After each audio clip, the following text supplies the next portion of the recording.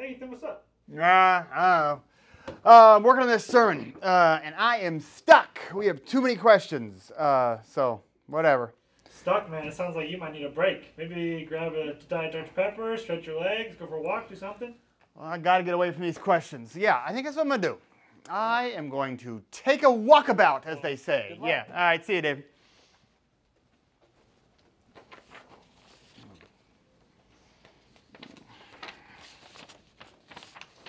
Oh, hey, Megan. Oh, What are you up to? I'm just making some copies because we have launch night coming up. Making copies. Launch night. Awesome. Yes, that sounds like so much more fun than what I'm doing. I'm excited. What are you up to? Oh, I am so jammed up on this sermon. I love this series, but we have so many questions. How do I know which one to answer? It's crazy, but whatever. We'll get it figured out by Sunday. Are you looking for questions? Because I have a question that a bunch of students have been asking me, and I really don't know what I am to do. so not looking for questions, but whatever. Sure, give me your question, Megan. Okay, so how far is too far? You're kidding me. Okay, I know. I get this, though. You're a youth minister now. You got to know an answer. I mean, I was a youth minister 15 years. I got to ask this question, too. Okay. And the thing is, I got asked this enough. I feel like I've got an answer. So how far is too far? You ready for my answer? Yeah. Okay, so the impulse for this question is great, right? So a student would only ask you this question if they've already got two things figured out. One, they've figured out that physical intimacy is super attractive and interesting and enticing, and that's of course true. But they've also figured out that God has a plan and a pattern for our lives. And they wouldn't even ask the question if they weren't interested in maybe connecting with that. So when a student asks you this, like you're super excited. This is a student who's trying to think about the world in a godly way. But even though the impulse for this question is always good, the question itself is not a great question. And this is really, as a discipler, what you want to hear is why this question is such a bad question. And the reason the question is such a bad question is because it implies a theory of morality that actually isn't even Christian. The theory of morality that question implies is there are some rules that I can't break, or God's going to be really mad at me, but as long as I don't break the rules, everything is fine. And that's not a Christian view at all. First of all, the rule-breaking part, we all break rules. We're saved by grace, not because we keep the rules. So that part of it isn't very Christian. But the other part, that like all God cares about is that we don't break rules, that actually isn't the way the Bible talks about our lives of holiness at all. It'd be better to say not how far is too far in this direction, but how holy is too holy.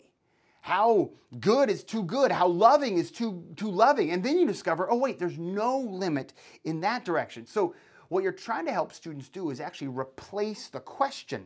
Instead of how far is too far, that you want them to ask a question like this. How can I maximally pursue holiness in my relationships? My boyfriend, my girlfriend, how can I make sure that relationship is as holy as possible, as God-honoring as possible? And here's the thing, you might think, okay, that's too much. But actually, teenagers are well equipped to handle a question like that. I have talked to, now in my case, it's mostly I'm sitting down with teenage guys, and they come to me with this question, and they want to know where the line is. But here's the thing, if I give them a boundary, what they'll do is stay as close to that boundary as possible.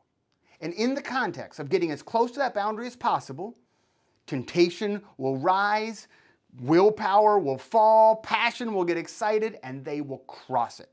When we stay next to the boundary for sin, temptation goes up, passion goes up, we always cross it. Instead, and I've done this with young men and young women, I just say, no, let's not gonna play the boundary game. I'm gonna say, you have an opportunity to maximally love this person. Now, part of the reason I always say it this way is because this is the way the Bible says it. If you've got time and they ask you this question, jump in to Galatians. Okay, so here's what Paul says in Galatians 5. Galatians, of course, he spent 4 chapters establishing we are no longer under the law. The law is accomplished by Christ. We are in grace. We are under grace. We are under grace. So you might think, okay, then there is no such a thing as too far. All the boundaries are gone. But here's what he says. You, my brothers and sisters, were called to be free. So free from the law. That's what he's been talking about.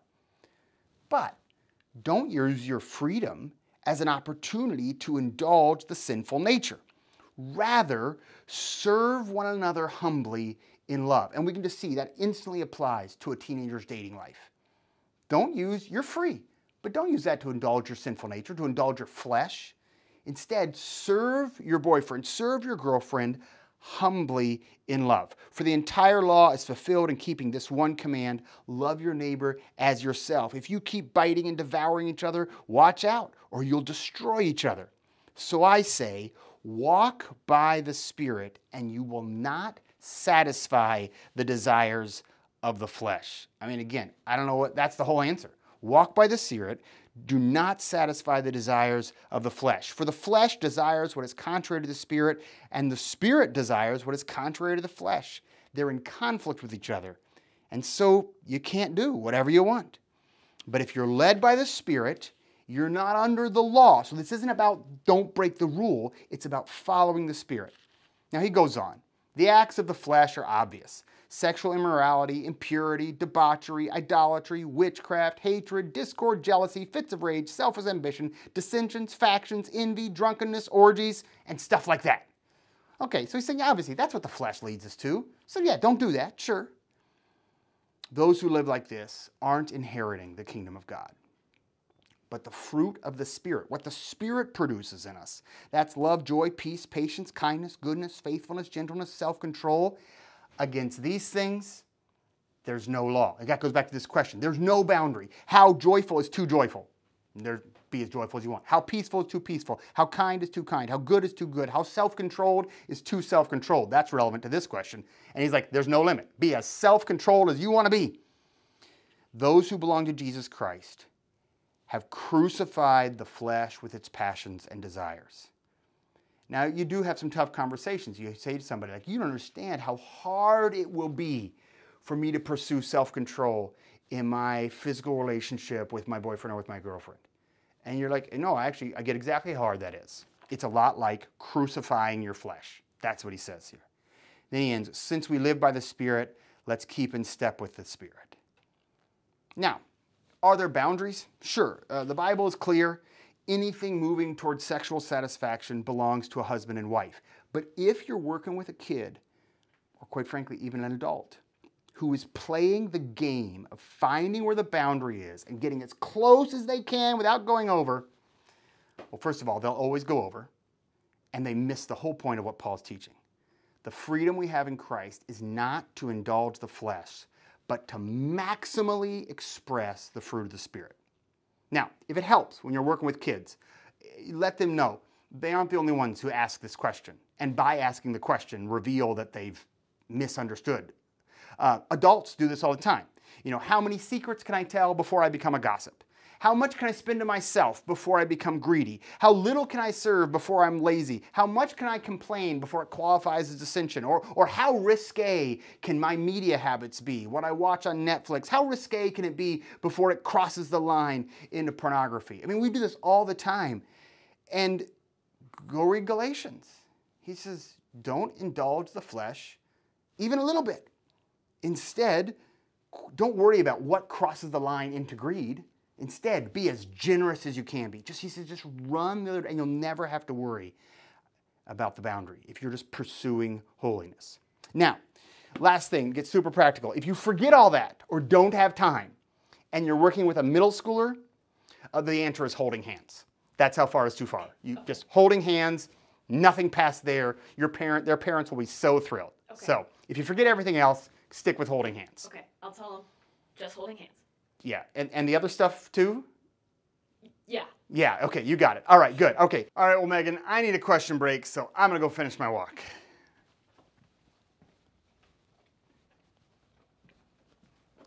Hey, Gracia.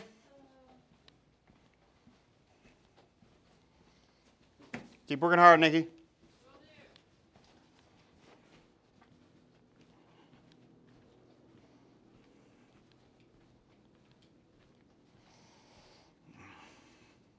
Hey, Eric. Hey, Ethan, you got a second? Sure, I got a second. Yeah, what's up? Okay, well, am I interrupting anything? I know you're working on Glad You Asked. But... Yeah, I'm just working on Glad You Asked. Just a little stuck, yeah. Okay, So question I've got is, this is a question somebody asked me.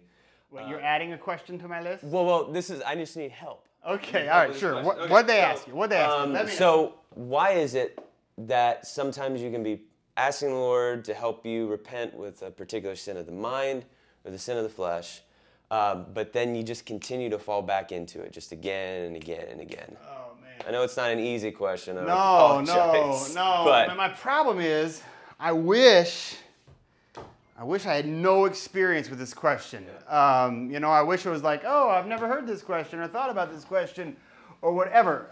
But the reality is, sin of the mind, I'm stuck in it, I hate it, I repent of it, and then I'm back at it. Sin of the flesh, I'm stuck in it, I hate it, I repent it, I'm back at it. Yeah, the reality is, I know that experience, and I've talked to tons of people. Any answer you're going to give your friend, it's got to start with Romans 7. Okay. So Romans is this letter all about God's grace and God's law and God's love. But in Romans 7 and 8, Paul talks about really his own struggle, which is a mirror for our struggle with sin. And he actually talks about pervasive sin, much like what your question is about. So verse 15, here's what he says. I don't understand what I do. Which is sort of that question, right? Like, what's wrong with me? I don't want this sin in my life. I repent of this sin, and yet then I return to it. So he says, I don't know what I do. What I want to do, I do not do. But I hate what I do. Isn't that exactly like the question, right? I hate what I'm doing, okay? What I want to do, I do not do. I hate what I do. And if I do what I do not want to do, then fundamentally, I agree that the law is good. I agree that God's way is good. It's the way I want to go. As it is, it's no longer I'm who doing it. It's sin alive in me. I know that good itself does not dwell in me, that is, in my flesh. For I have the desire to do what is good, but I cannot carry it out. Again, where would I start my answer? I would start my answer by, listen, whatever it is you're struggling with, as you try to repent but cannot break free, Paul's been there.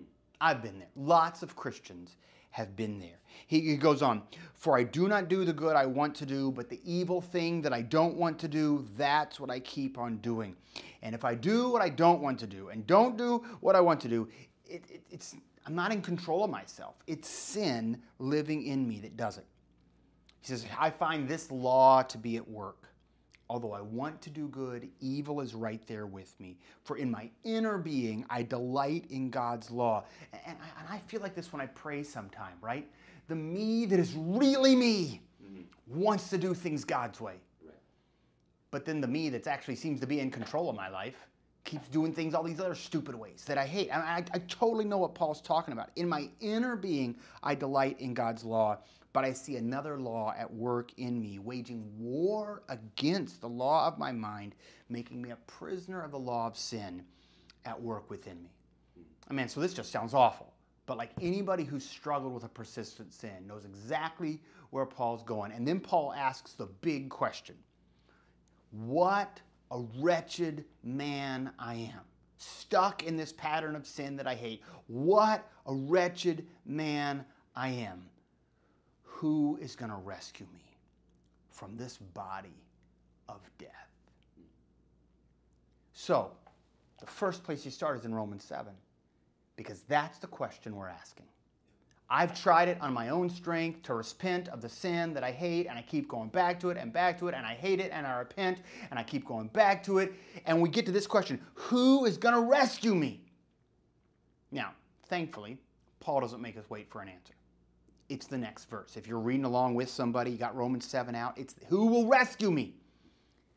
Thanks be to God who delivers me, who rescues me through Jesus Christ, our Lord. So then, I myself, in my mind, I'm a slave to God's law, but in my flesh, I'm a slave to the law of sin, and Jesus is the one who knows how to solve this. And he goes on. I wish, if you had time, you'd read all of Romans 8. Absolutely. But maybe we'll just read 6 more verses so you can get a flavor for how he turns. So he asks the question, who's going to rescue me?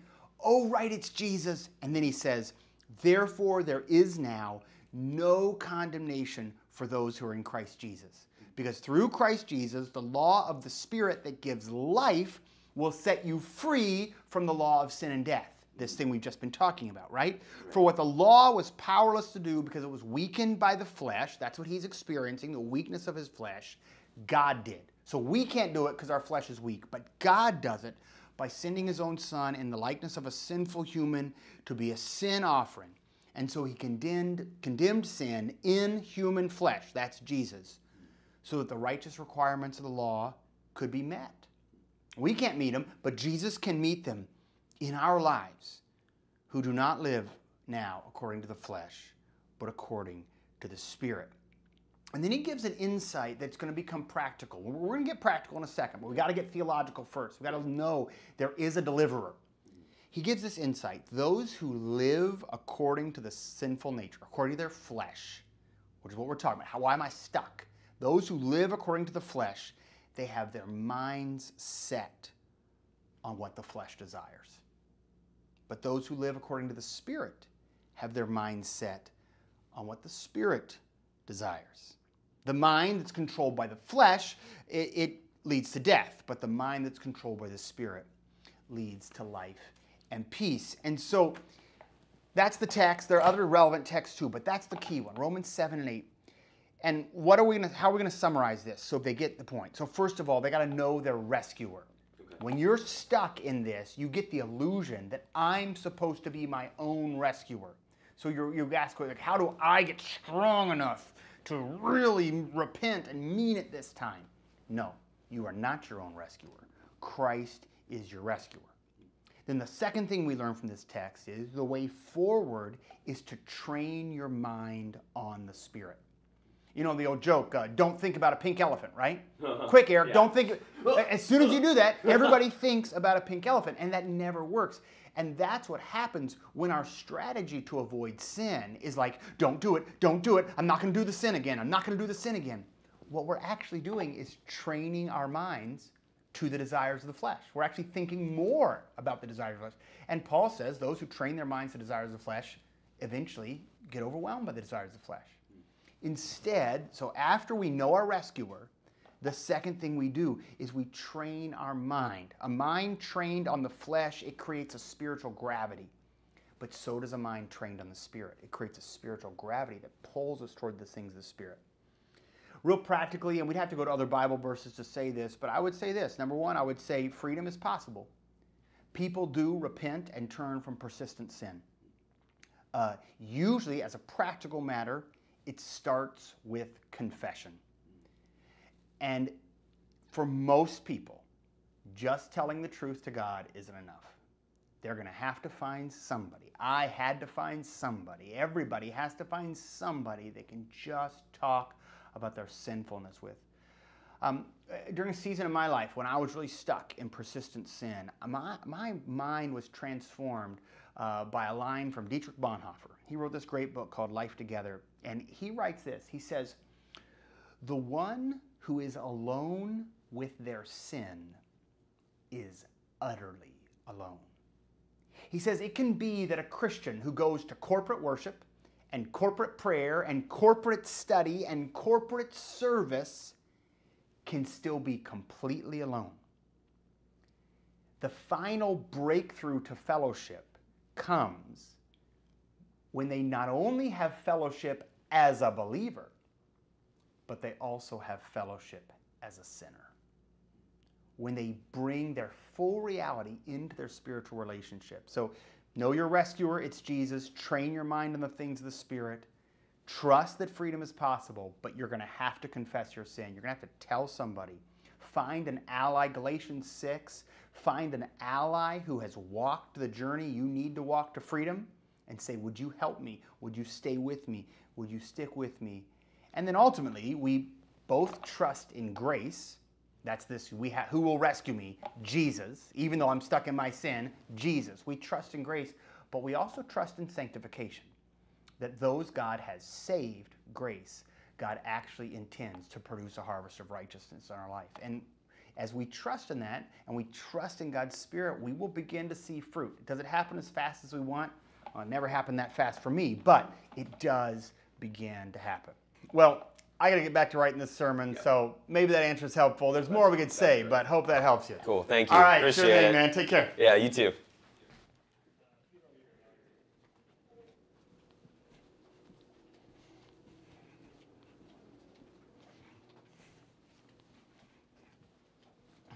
Hey, John. Ethan, I have the answer.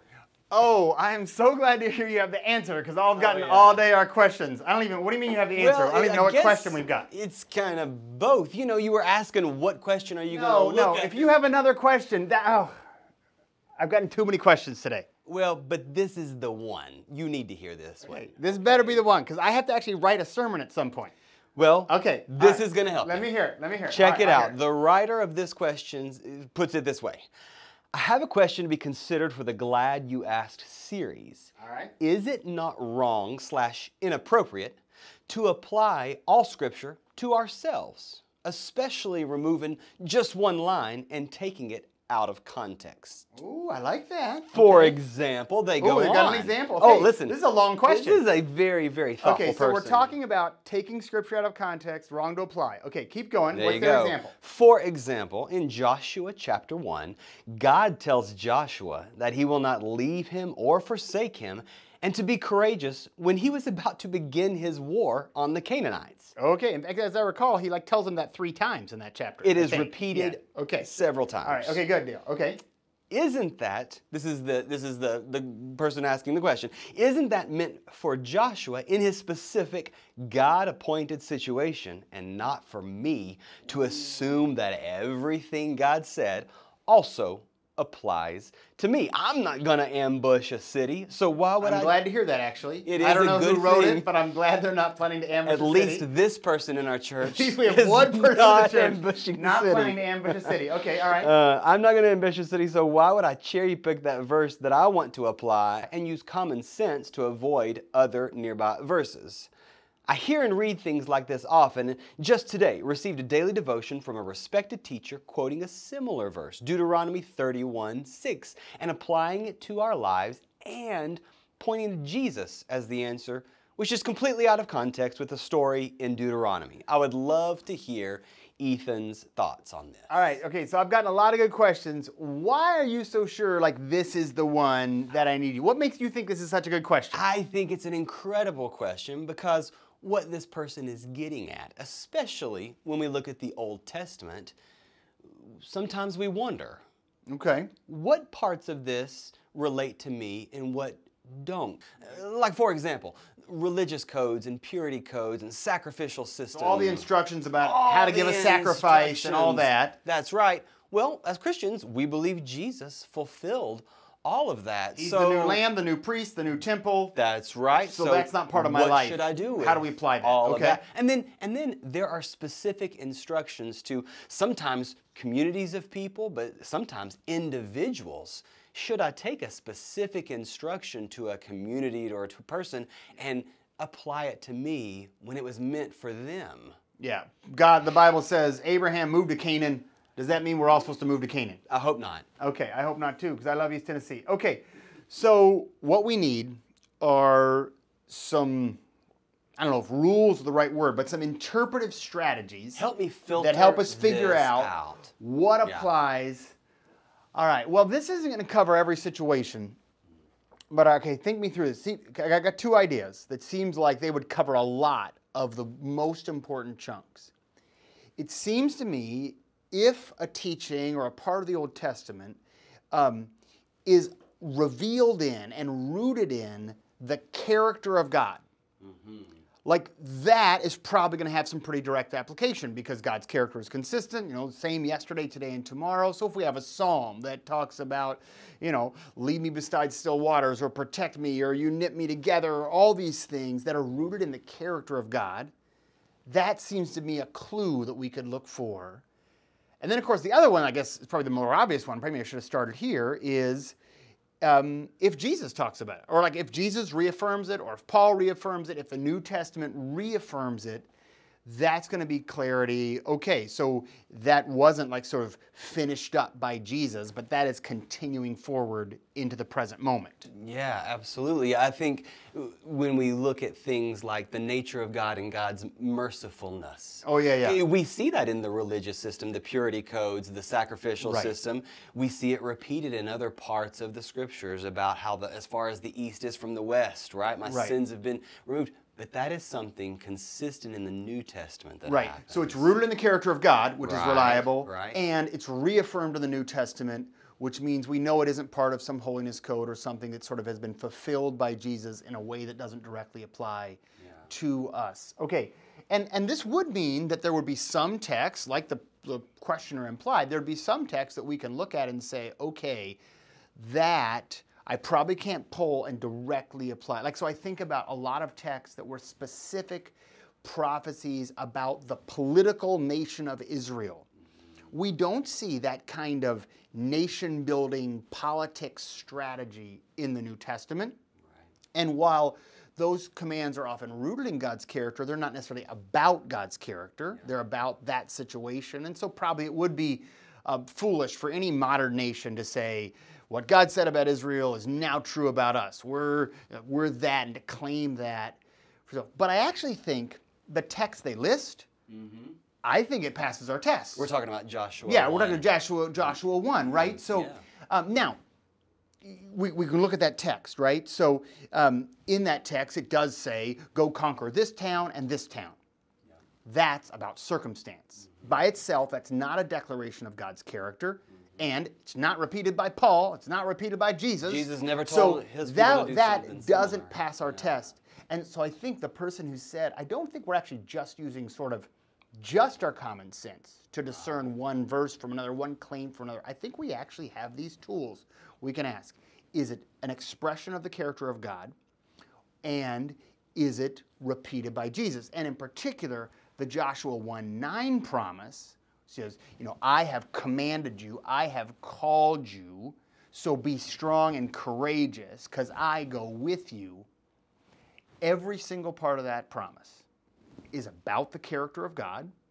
We have a God who calls us, a God who is with us, a God who protects us. Every part's about the character of God, not actually about the circumstance. And every part of that is repeated by Jesus.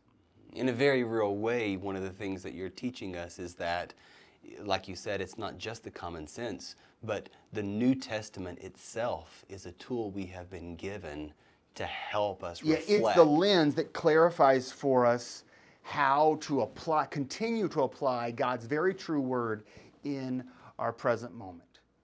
All right. You have me convinced. That's the question we're going to do on Sunday. I thought it was good. All right. You were right. That was just the help I needed. Wait, Peter, have you been there the whole time? Yeah, we've literally been here this entire time. Did you get all that? Yeah, we're good. Oh, we are totally making that the sermon on Sunday. I'm going on vacation. We're done. Yeah, that's it. Yeah, call that a wrap. So if this is the sermon, there are a couple things I need to cover. If you're a guest here, I'm so glad you're here with us. My name's Ethan, one of the ministers, and I hope you've had a great day. And maybe you've got a couple questions answered. And yeah, no doubt, most of Joshua 1 is about instructions to Joshua about what cities to conquer and why and when and how. And probably God is never going to call you to conquer the city once promised to your ancestors. But you do have a calling.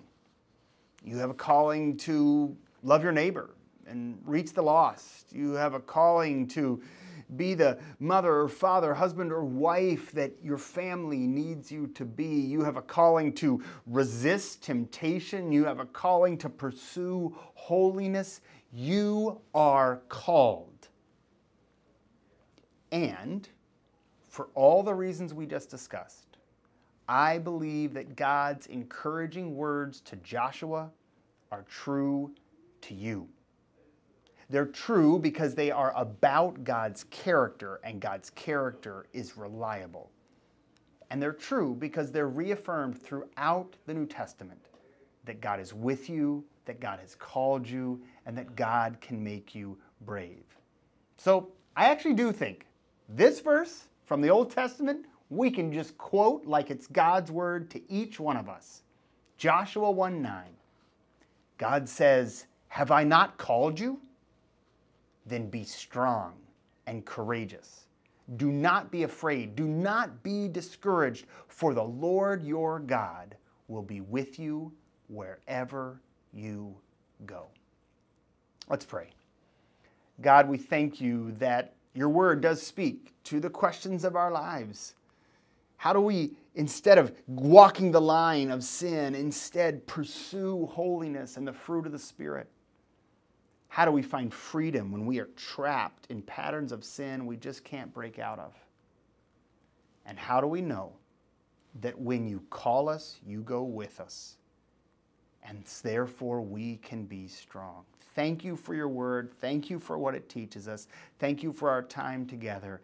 Now bless us throughout the coming week. We pray this in Jesus' name. Amen.